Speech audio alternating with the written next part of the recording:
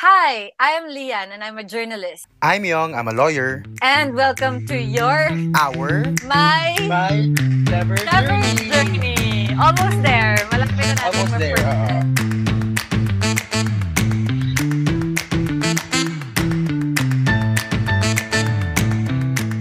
So Young, Yeah, our guest Lian. today is very special. Special mom, special ensaymada, special mom, special siopaw, special everything. our guest for this episode is a published author, an artist, a scholar, and a current PhD student. They are a fellow Chievner, a human rights advocate, and the champion of the Philippine arts. So Lian, wag na natin patagalin pa. Huwag na natin patagalin. Please welcome Rogelia Braga, aka Ogie. Yay! Hi, Ogie! Yay! Mo- Hello. mo- Thank you very much for inviting me here. And Of course. it's 11 p.m. and let's go. Correct. Correct. 11 Kailangan na. p.m. Marami pa tayong racket na tatapusin ngayong gabi. Pero game. Audrey, you're currently a PhD student, right? Yes, I'm doing PhD, Okay. research degree. In, Yes. in Birkbeck University of Birkbeck London. University. Yay! Birkbeck represent. And Audrey, for our listeners, what are your pronouns? Well, I use they and she here in the UK, in the Philippines. Well, siya, or Yeah, whatever yeah, yeah, pronouns yeah. we use. Yeah. For those who have not heard of this story, like Audrey's actually has asylum here in the UK. They're covered by the convention and like they're living here.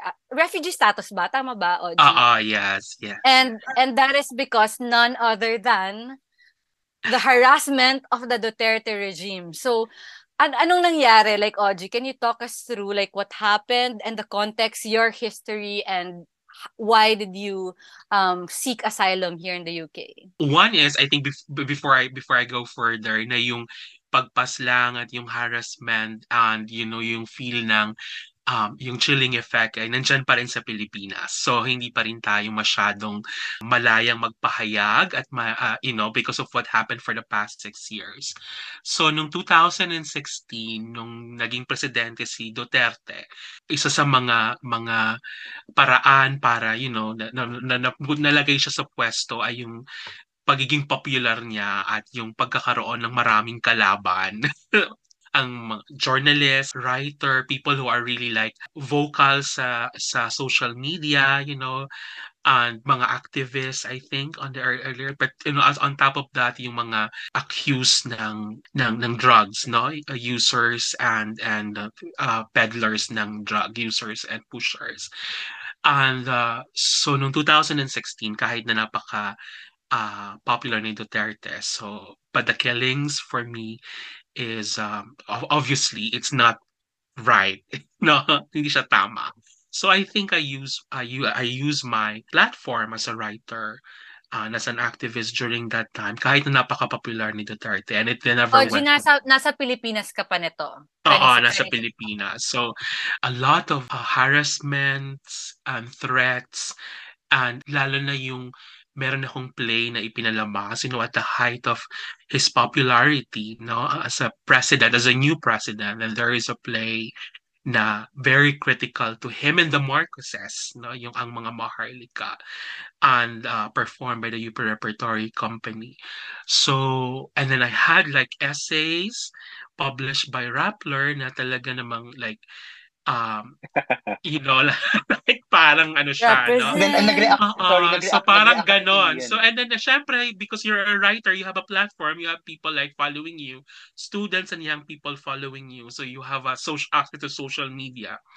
And people are like, listening to you because you're a writer and reading your work. So ayun, yun, and so much and a lot of things na nangyari. So and it was really impossible for me to continue my life, no, and to go back, and actually basically my safety concerns then to me and the people surrounding me, and even to people who are actually working with me dun sa production. So even if I was already here sa UK, I still received it, no, even when I was waiting for When you um say you received it, like if you're receive the okay, threats. if you're okay to talk about it, like anong klaseng threat yung Like mga for example, yung pinaka-worst na actually yung pumupunta sa bahay, yung mga ganyan ba. Oh. Tapos yung may pinaka-worst pa noon na yung nung nandun pa ako sa Pilipinas, yung there was a time na yung pinapalabas yung ang mga maharlika. So nakaka-receive ka ng messages sa Messenger and message and then call. Ang pinaka-worst no, while the play is actually ongoing, yung I receive a call, yung Mm. phone Mm-hmm. number mo, you receive a call na alam ko kung saan bakla ka, saan ka, sa anong araw ka pumupunta sa UP, anong And araw ka tama yung information niya. Oo, oo. Tapos hindi ko alam kung familiar kayo nun na mga 2016 nung I think during the election time na merong parang website na nakalista dun yung mga Oh, pangalan like ng mga The Comelec. oo, parang ganun yung mga kalaban ng Ah, okay, baka iba. EDS, mga critical. So, Okay, baka iba. ang dami, nakalista siya. Nandun ako. Tapos, y- pag chinek mo yung mga pangalan, usually these are the people who are na maingay sa Facebook, yung sa social media. So, usually Facebook kasi So like hindi pa na it was a purge list. Oo, it was a purge list. It was a sustained targeting, ang nangyari sa akin. Na parang hindi ko maintindihan kasi on a certain level, parang I mean, I am a writer, no? Pero hindi naman ako masyadong sa Philippines. Although napapublish ako sa mga journal and all that, and then pinapalabas yung play ko sa CCP, mga mainstream. Pero hindi naman ako yung talagang super mainstream. I Yeah. don't know what happened. So maybe because of, I think, yung may platform na national, unang-una yung Facebook, and then yung sa Rappler, no? Lalo na yung article, yung dun sa Marawi Siege. Mm, mm.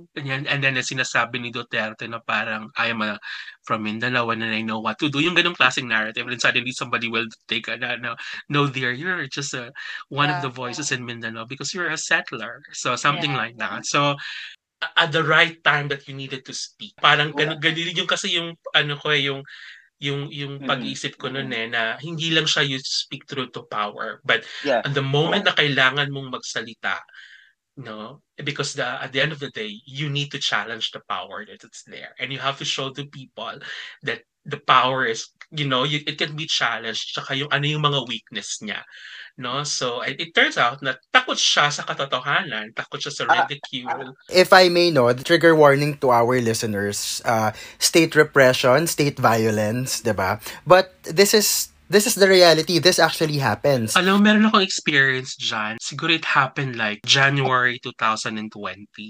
So yung English pen, the international pen, and then there's the English pen, the local English pen. So English pen somebody, is like a writers collective. it's the organization of pen is poets, essayists, and novelists. So parang organization siya ng may international pen, ng mga writers fighting for freedom of expressions sa buong mundo. But there's a Philippine pen, unfortunately, si F. Shannon Jose ang head. Tapos merong Oh English no. pen. Merong English pen. Anyway, so like mga January 2020, nun, so parang somebody told me, another writer, na merong isang Filipino sa UK na asylum seeker because of what's happening in the Philippines. And then they invited me dun sa lugar nila sa office. Then during the conversation, so nandun yung tatlong taga-English band, and then they asked me, so what happened? Ganyan-ganyan. So, kinuwento ko ngayon yung sinabi ko kanina, tapos kinuwento ko, tapos nabasa nila yung sa Rappler, etc. And then, habang kinikwento ko yung dun sa part na yung nagpapalabas kami ng UP Rep, at ganito yung nangyayari sa amin.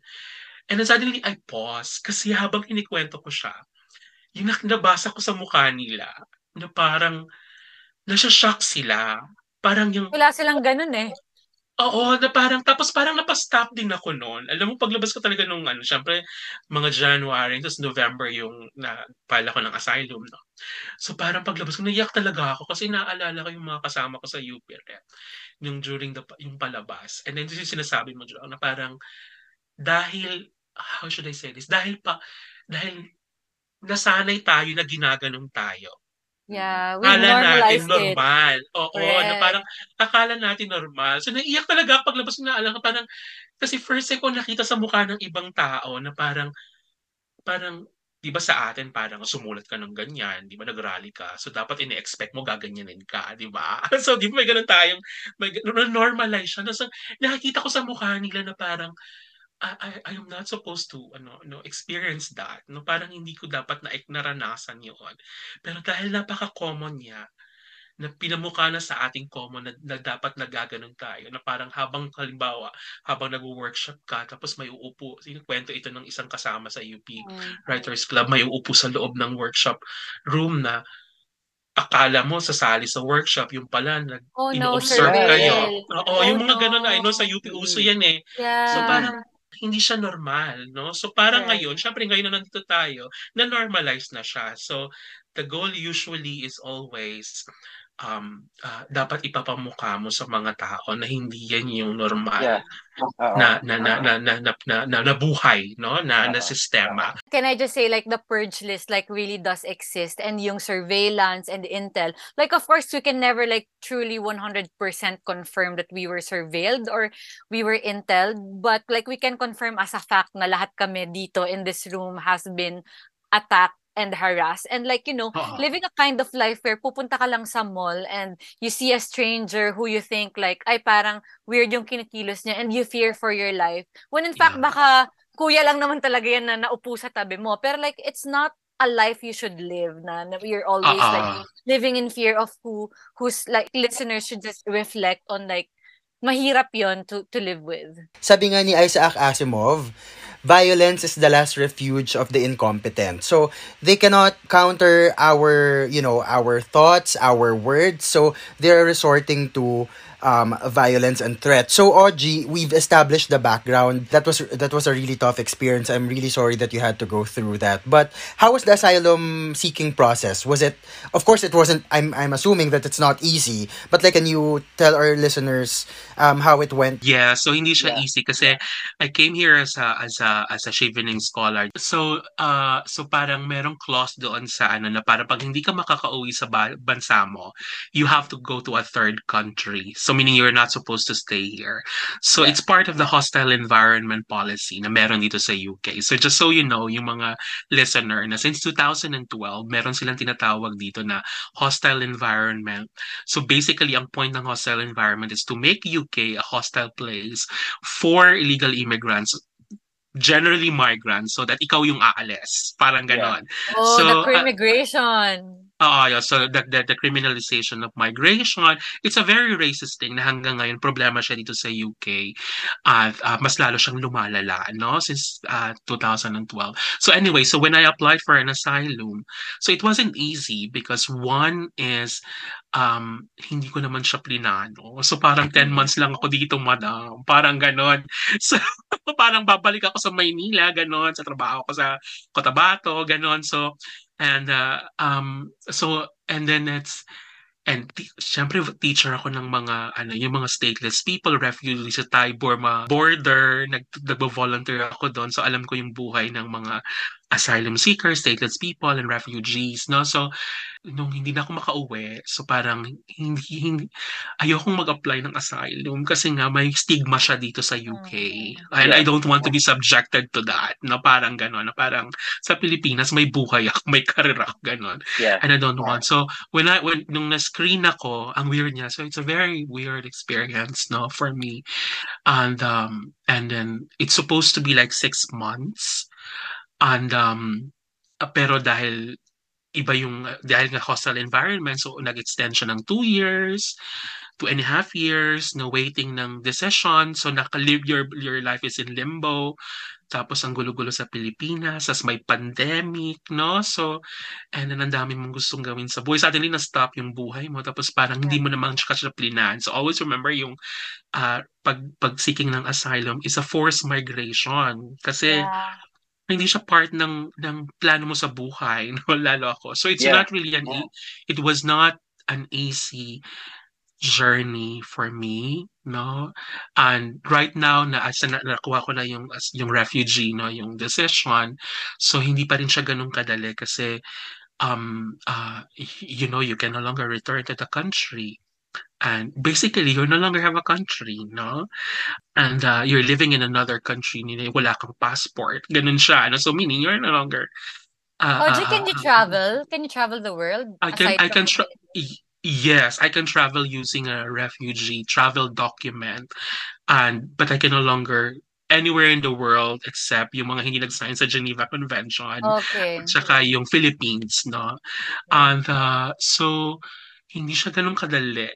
The stigma in the system, no? Yeah. And the racism here sa UK, no? Grabe. And nobody wants to leave their country ever, 'di ba? Like Ano, you were forced into this and it must have been that hard kasi kaya mo lang naman ginawa yung mga ginawa mo that caused the targeting was because you love the Philippines.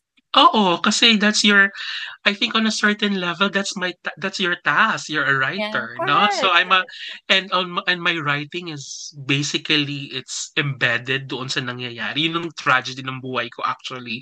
Unang-una sa lahat, nagsusulat ako sa Filipino. Hindi naman ako nagsusulat sa Ingles. That's one.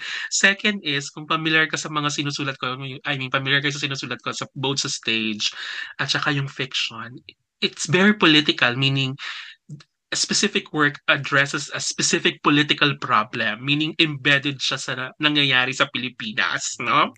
And suddenly na-uproot ka.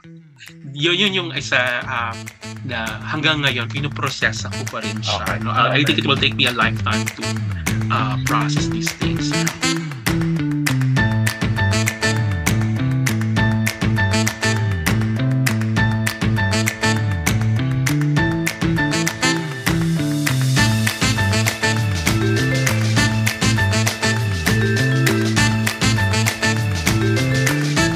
Balikan natin yung 2018. You applied for Achieving Scholarship.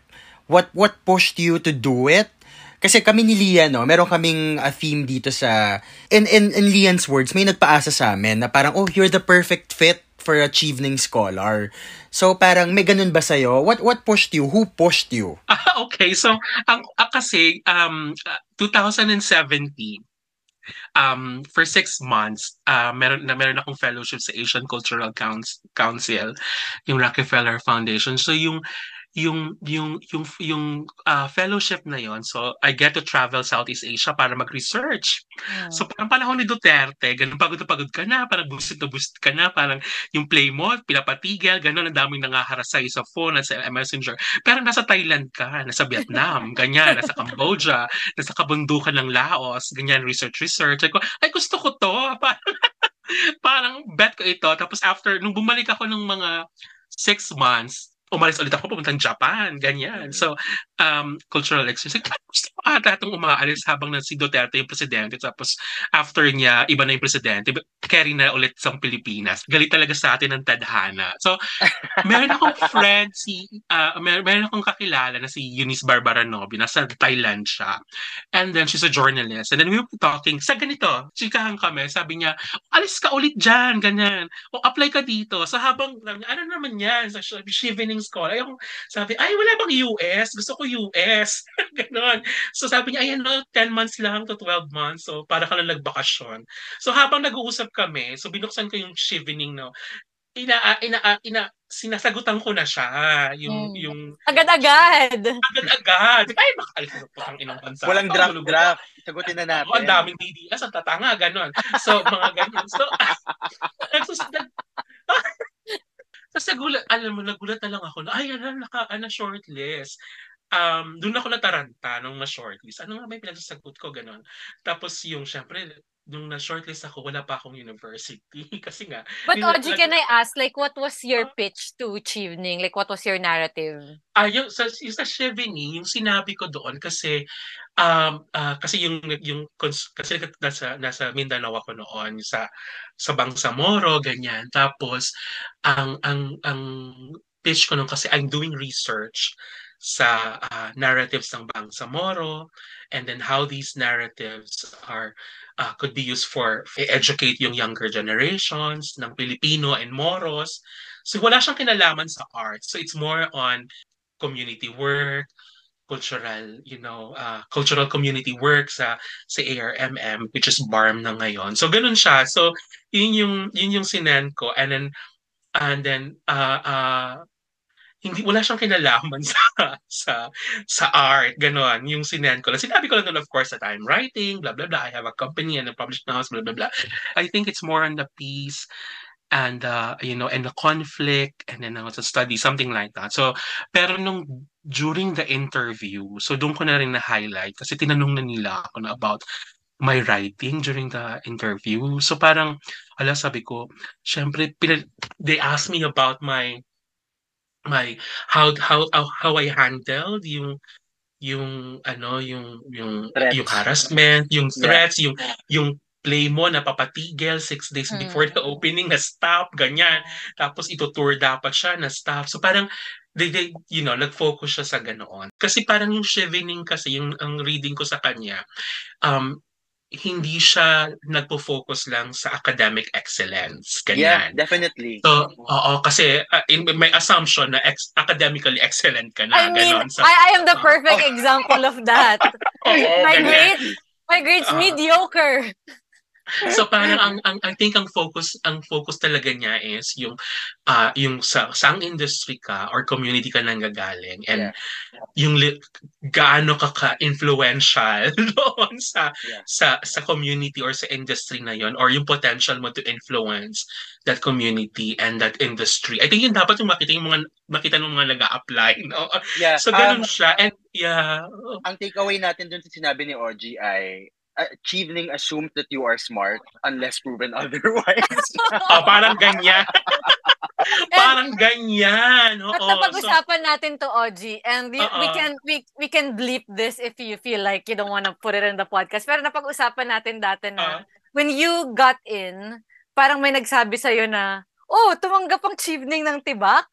ay, oh How my God. surprising! Oo, and not just Filipino, pero yung mga South American, Oo. Brazilians. Hanggang nung last summer, parang, oh my God, you're a Chevening scholar? Parang, that's impossible. Hindi ko rin siya ma-explain. Wow!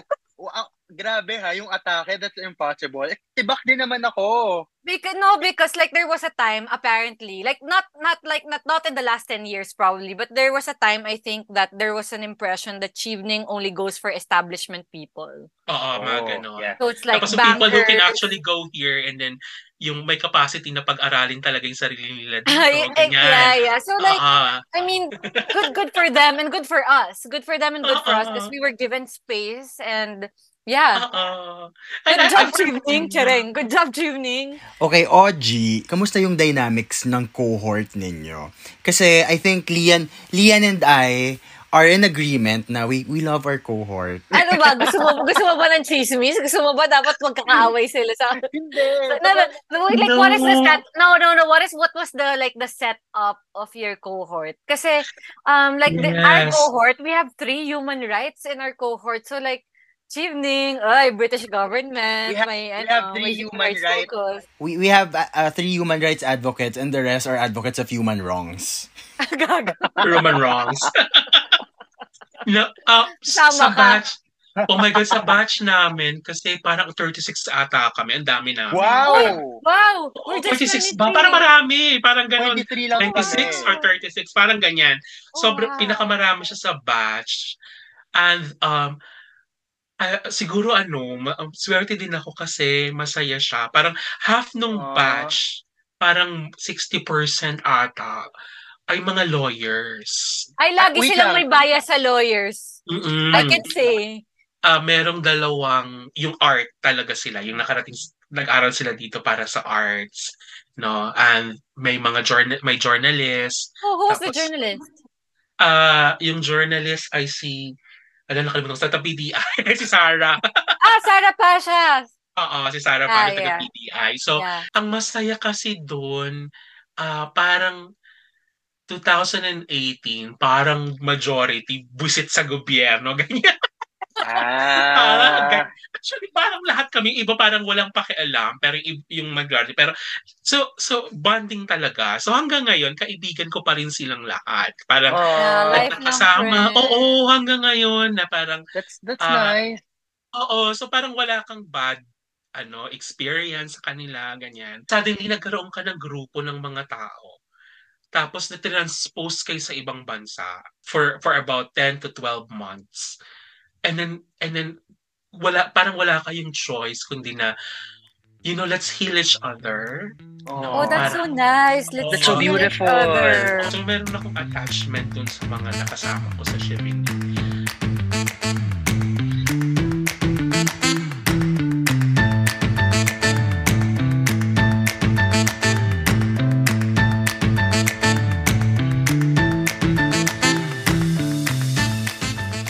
Let's go to our segments. So, Okay. Ogie, we have two segments. We have Whatever on the News. So, we talk about anything that you saw on the news, can be hard news, can be entertainment, sports, whatever. And then you say your thoughts about it.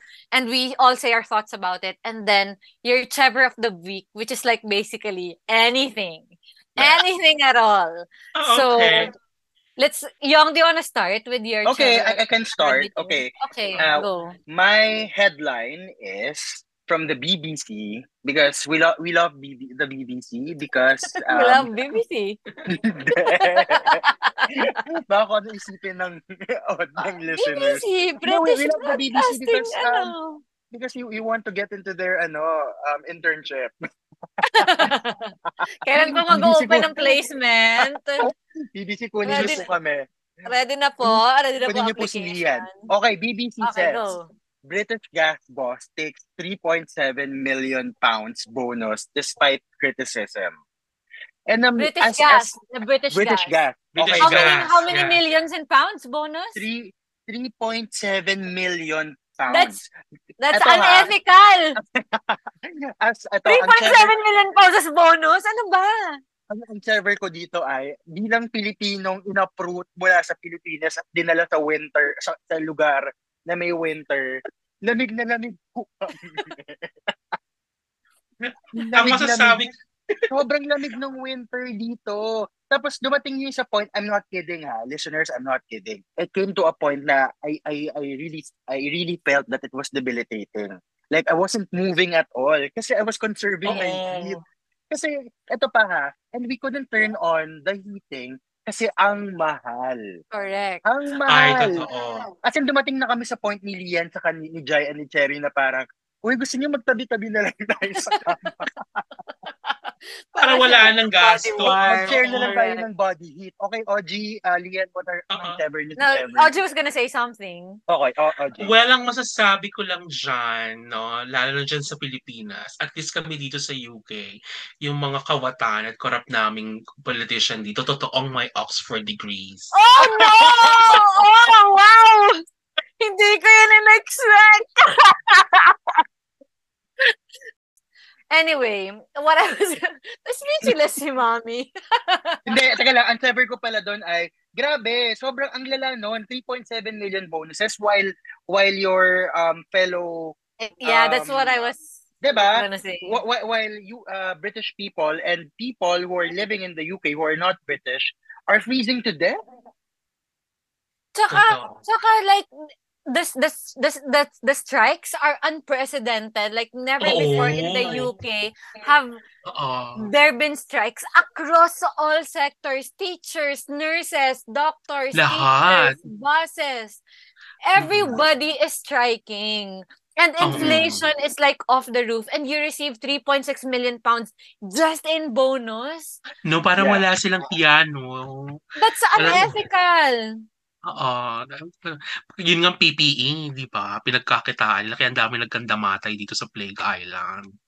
Kasi imbis na asikasuhin ang COVID, kung paano sila kumita at ang mga friends nila. Diba? Oh, yun ang Trevor on the news ko. Okay, It's a perfect Lian, transition. what's Trevor on the news? My Trevor in the news from GMA News Online, Ombudsman suspends 33 government officials over family mess. Oh my goodness. God. I think So, I think ang I was Trevor- still in the Senate when this was being investigated on. Ang Lian, what's Trevor, Trevor? ang Trevor ko lang, and this is very self-absorbed by 90%. Like it kind of like validates my profession because like ilang buwan ko tong Trabaho. trinabaho. Like this was my obsession for the better half of I think 2020 or like 2021 na araw-gabi nagbabasa ako ng mga SEC papers at natuto akong magbasa ng financial statements at like oh my God, as in meron talagang time na like I needed an NBI clearance, tas umuulan, pero like kailangan ko na yung NBI clearance, but kailangan parang gulong-gulo yung araw ko kasi hindi ko magets yung math nung audit nung formally. So parang nasa taxi ako at nasa NBI pero nagmamath ako ganyan. And it reached a frustration where, and you know this, Young, na parang ang tagal nitong Senate investigation. Parang ilang buwan Yeah. na tayo dito. Tapos dumating sa Yeah. point Totoo. na tapos na akong magluto, magkumain at maghugas ng pinggan, nag-opening statement pa rin si Gordon. Chareng. Ang tagal. Di ko na kilala kung sino yung mga hindi pumirma. Kilala mo yung mga hindi pumirma ng Senate report? Oh, Um, oh, oh. And anyway, so yeah, it reached like a period of frustration where like the journalists did their part, the senators already did their part. So anong mangyayari? So parang like it's good that this happened because it means like there's a point to like pointing out irregularities, especially that it involved money during a pandemic where thousands of Filipinos died. anyway, Audrey, Oo. uh, what's What's your Trevor on the Trevor news? on the news? Well, it's from the Evening Standard. Jeremy Okay. Corbyn joins anti-racism demonstration protest against immigration bill. So, ito yung protest, yung parang sa London, sa Glasgow, tsaka sa Cardiff. Yeah. Last March 18. Wait lang, Ogie, give our listeners a context who Jeremy Corbyn is. Like the labor Dati siyang labor person, yeah. leader. Oo, na parang opposition. Tapos, Mm-hmm. he's a Napatalsik. socialist and pinatalsik ng labor. Yeah. Tapos pinalitan nila ng isang labor na parang Tory light ang tawag ko sa Oo kanya. nga daw. Oo, Is Yan this yung yan. Chris Timer? Is this Chris Oo, Timer? yeah, yan oo, yung si ano, oo, Oh, this is new oo. information for me. Pero ang point ko dito ay hindi lang si Jeremy Corbyn but yung immigration bill. Kasi there is a bill now dito sa parliament na kapag naging law siya, one is yung um, yung mga kasi may mga tumatawid ng mga refugees, asylum seeker ng English Channel, no? So once na naging law na siya, yung mga refugees na yon, yung asylum seeker na tawag nila illegally, but there's no such thing as illegal asylum seeker na nakarating sa UK, Mm-hmm. i-deny sila ng asylum. Isa-send sila sa Rwanda, mga ganyan. No, na Oo, another yeah. country na parang may problema rin sa human rights violation. Yeah. So, that's one. The second is kapag naging batas na rin to, syempre yung mga victims ng human trafficking, domestic violence, lalo na yung human trafficking kasi maraming Pilipino dyan, yung mga dinadala ng mga amo nila sa modern slavery ang tawag nila niya dito. Mm. Dinadala sa Middle East, dinadala dito sa London, yung mayamang amo, tapos nagiging victim ng modern day slavery. So parang mamawalan sila ng protection. And dahil nga sa magiging batas na yan, so magkakaroon ng problema yung UK sa Geneva Convention, which they are ones of those who actually crafted it and then signed it after World War II. So parang ilalabagin niya yon. So ano na yung magiging status ng UK, no, as a first world country, a democratic country, quote unquote, mga ganyan. So and on top of that, because yung rally ng 18, it's basically tungkol dapat siya sa racism, which is very very rampant sa UK, deeply embedded kasi siya sa institutions. No? Kung sa Amerika, kailangan nilang mag-effort para maging racist. No? Ah, Dito, kailangan lang nilang gamitin yung kanilang institutions para mag-racist. Ganyan. yeah, Katulad ng police, ng yeah. government agencies, NHS, something Mm-mm. like that. British institution and their culture. So, mayroon siyang problema na ina-address ng mga tao rito na how to dismantle yung Racism. institutional racism Yeah. sa UK. I want to second what Ogie just said, no? British people are generally polite, but meron pa ring racism, no? So just this afternoon, we were walking along Oxford Street and a group of high schoolers shouted, "Ni hao" at us. Ni hao. And I'm like, I'm not even Chinese. So so if you want to be a racist, be a proper racist. Anyway, Yung Trevor ko sa Trevor on the News ni Ogie is my Trevor of the week. So can I transition to my Trevor of the Yeah, week? go. Okay. What's your Trevor of the So week? like okay, so like one of my discoveries upon coming to the UK is like yeah, yung sinabi mo nga OG na immigration is being criminalized. We actually studied crimmigration in my criminal justice module, and like yung crackdown nila on immigration, yung crackdown nila on dissent. Like it's one of like the tensions in my head because like the UK is giving me education, but also like the education that I'm having teaches me just how the very fault of the human rights regime in the world was because yung mga imperial nations ang gumawa Oo. ng human rights. So parang Totoo. itong inaasahan nating human rights regime gawa ng mga colonial powers like the Oo. UK. And like in my one of my core modules, like we were taught that like the UN Declaration of Human Rights was the product of like the allied nations coming together and saying, okay, gawa tayo ng Declaration of Human Rights. Tapos nung nagawa na nila yung Declaration of Human Rights, the likes of like sila Winston Churchill, the former British Prime Oo. Minister, My said, God. Shucks! Wait lang, gumawa tayo ng Declaration of Human Rights. Paano na yung mga colonies natin? Oh my God, magkakaroon sila ng independence. So, bawiin natin. Ganon. And then like, and we come to this na permanent members pa rin nasa Security Council sila, Mm-mm. permanent members sila, they have veto powers or like, our human rights regime, it's like an imperial regime. It's Yeah, like colonial power. So like that's my Trevor. Like I just had a 3-hour session with a teacher who specializes in decolonizing human rights. So ang taas pa rin ng emosyon ko ngayon. But yeah, ang Mm. Trevor ko lang ay it's just so funny that like my British supported education is teaching me how the British basically like contributed to the faults of the entire human rights regime. Ayun na nga. ako naman, my Trevor of the week is I really, really, really hate the British weather. So today, just to give our listeners a context, no? Grabe yung kasi chinek ko, I had classes today. So, chinek ko muna yung weather app. Sabi, okay, hindi uulan, pero mahangin daw. Okay. So, paglabas ko, ang tindi ng sikat ng araw. Tapos ng klase ko, umuulan na. Tapos paglabas namin ng kainan, ang lala ng hangin. Tapos pag uwi ko, ang makulimlim, parang uulan ulit. So parang na-experience ko yung entire gamut of temperature and weather. I mean, May lumabas experience na akong ako. ganyan. May Oo. naka-sunglasses ako kanina, tapos biglang in 1 hour Umulan. umuulan na. Umulan na. I really hate it. So, Oo, Diyos yon. ko. Paano ba? So ako naman, syempre ko ano ba? Kasi parang for this week kasi binabalikan ko yung mga notes ko for sa PhD. So yung isa sa mga bagay na gusto kong i-explore, I think, and yung saan nagmi-meet yung experience ko sa Pilipinas, ibig sabihin yung ako at saka yung nangyayari sa Pilipinas, at saka yung experience ko dito sa UK.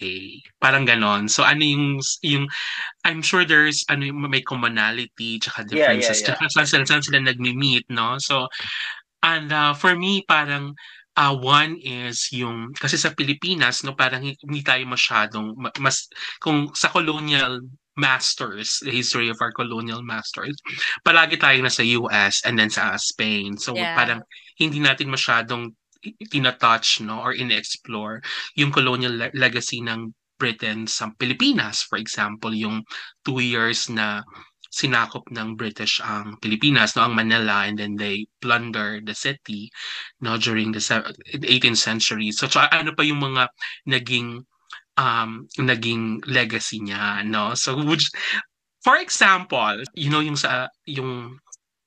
lugar dyan sa Maynila. Oh, what's the name of the place dyan sa malapit sa Antipolo? Hindi ko alam. Kainta. So, sa Kainta. Oh, Kainta. Kainta, oh.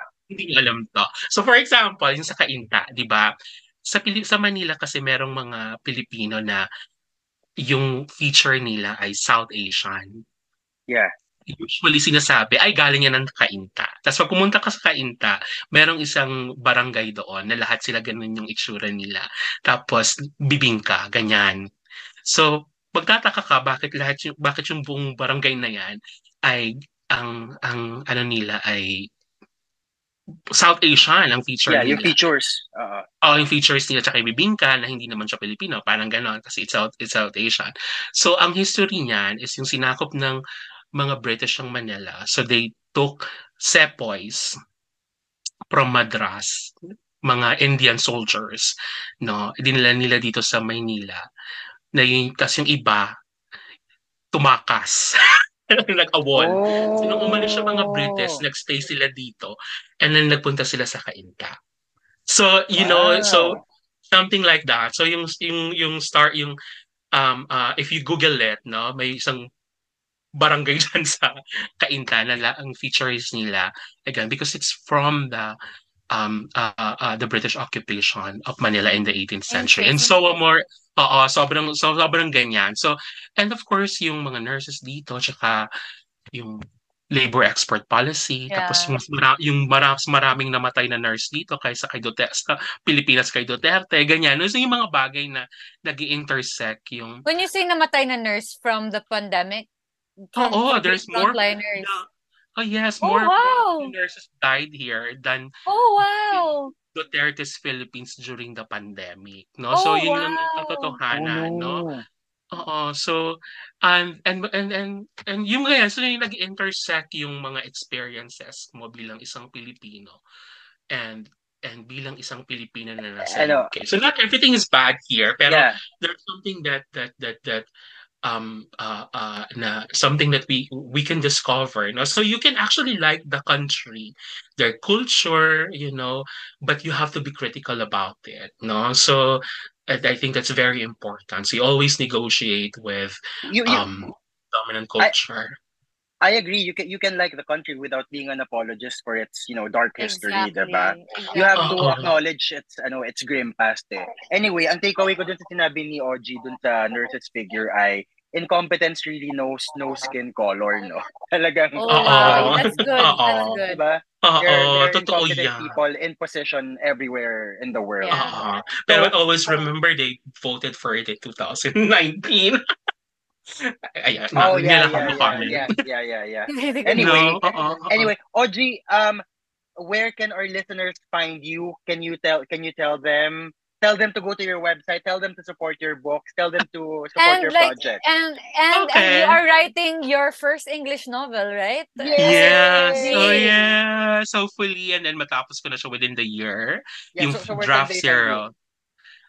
Well, my website, you can find there yung updates about my activity.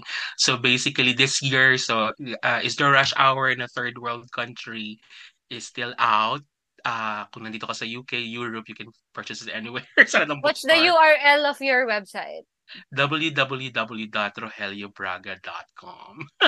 Taray. Yes, and then I have a hindi naman play, presentation like this autumn sa Royal Court Theatre. So just more information about that. So it's about the Rian, let's experience. go. Yeah, of course. Oo, We'll still be oo. here. We'll still be Okay, we'll here still in be here. September. Okay. Yeah. We'll Yeah. Oo. still be we'll still be here unless like the secretariat listens to this and says, "Oh wow." Pero no. What I was about to add to your Trevor, it's like yung sinabi mo nga na you can like a country without being apologist for it. It's the same as like Oo. you can be like a proud chevening scholar without having to apologize for Britain every time because it's not a perfect country. Oo. It's It the is, it same is So way not, na yeah. it's the same way na isa kang Pilipino at hindi ka exactly. DDS. Exactly. I No, feel I feel like one of the best manifestations of love is criticism. oo. At This saka, is sana ibalik Oh. natin yung 'pag Pilipino ka, hindi ka dapat DDS, parang gano'n. triggered Dapat talaga si Ogie dito. Triggered si Ogie. oo, alam mo pero siyempre kasi ganyan. So And Yeah. it's like a deserved rage for everything you've been through. oo, Yeah, at saka hindi na siya the-rage at kailangan hindi tayo mapapagod to remind people and to remind the country, mga ganyan, kung meron tayong platform na yeah. meron tayong responsibilidad na ibalik ang katinuan. I think that is a perfect way to end the pod. Never again and never forget. Tama At sa Lian? pagbalik sa katinuan. Si Correct. Coach Ayun lang. Ogie. Yay! Thank you so Yay! much, Thank you so much, Thank you very Ogie! much. This is Lian, This has been Young. and see you on the next Bye! My Shower Shower Journey! Journey.